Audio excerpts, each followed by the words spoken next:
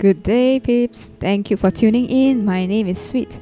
Today we're going to talk about expectations and confidence. So if you go to Google or any Wikipedia page, and when you type confidence or expectations, right, there will be thousands and thousands of definitions.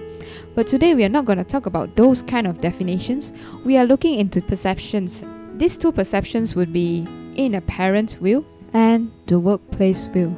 As a parent, or even when you're young, right? Do you remember your parents telling you, I know you can do it?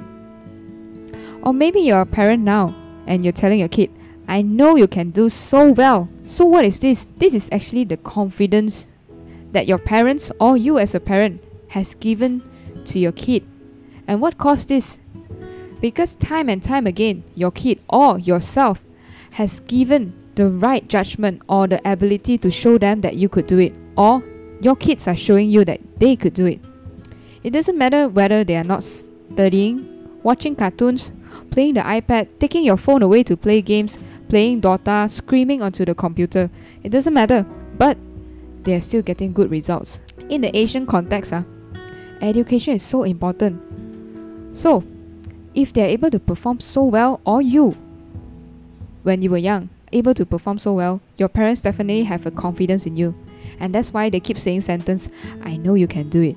So let's move on to expectation. Do you remember when you were young and your parents telling you, I expect you to be home by 9. Well, I'm a good kid. I can say that, but my grandparents wouldn't agree with me. They would always say, please come home after school, because I tend to stay back after school for curricular activities, so-called curricular activities, where I just talk to my friends and I play around and I hang out. They are so afraid of me staying back after school and not studying.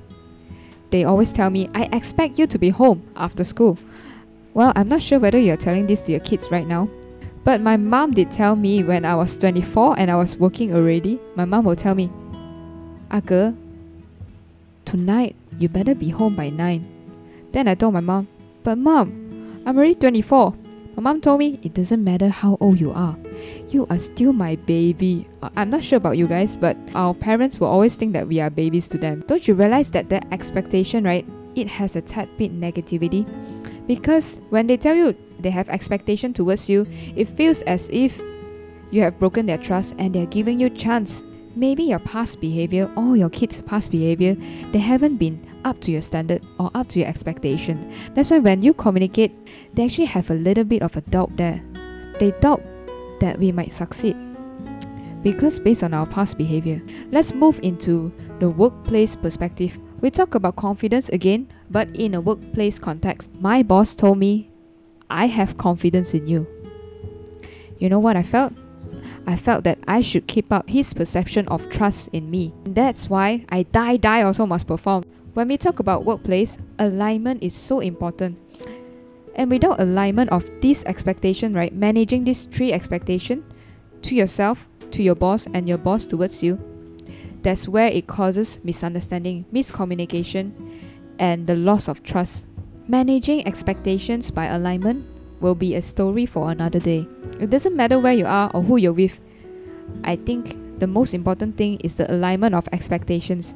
Because when your expectations are aligned, the trust can be built. And when trust is built, confidence will be there.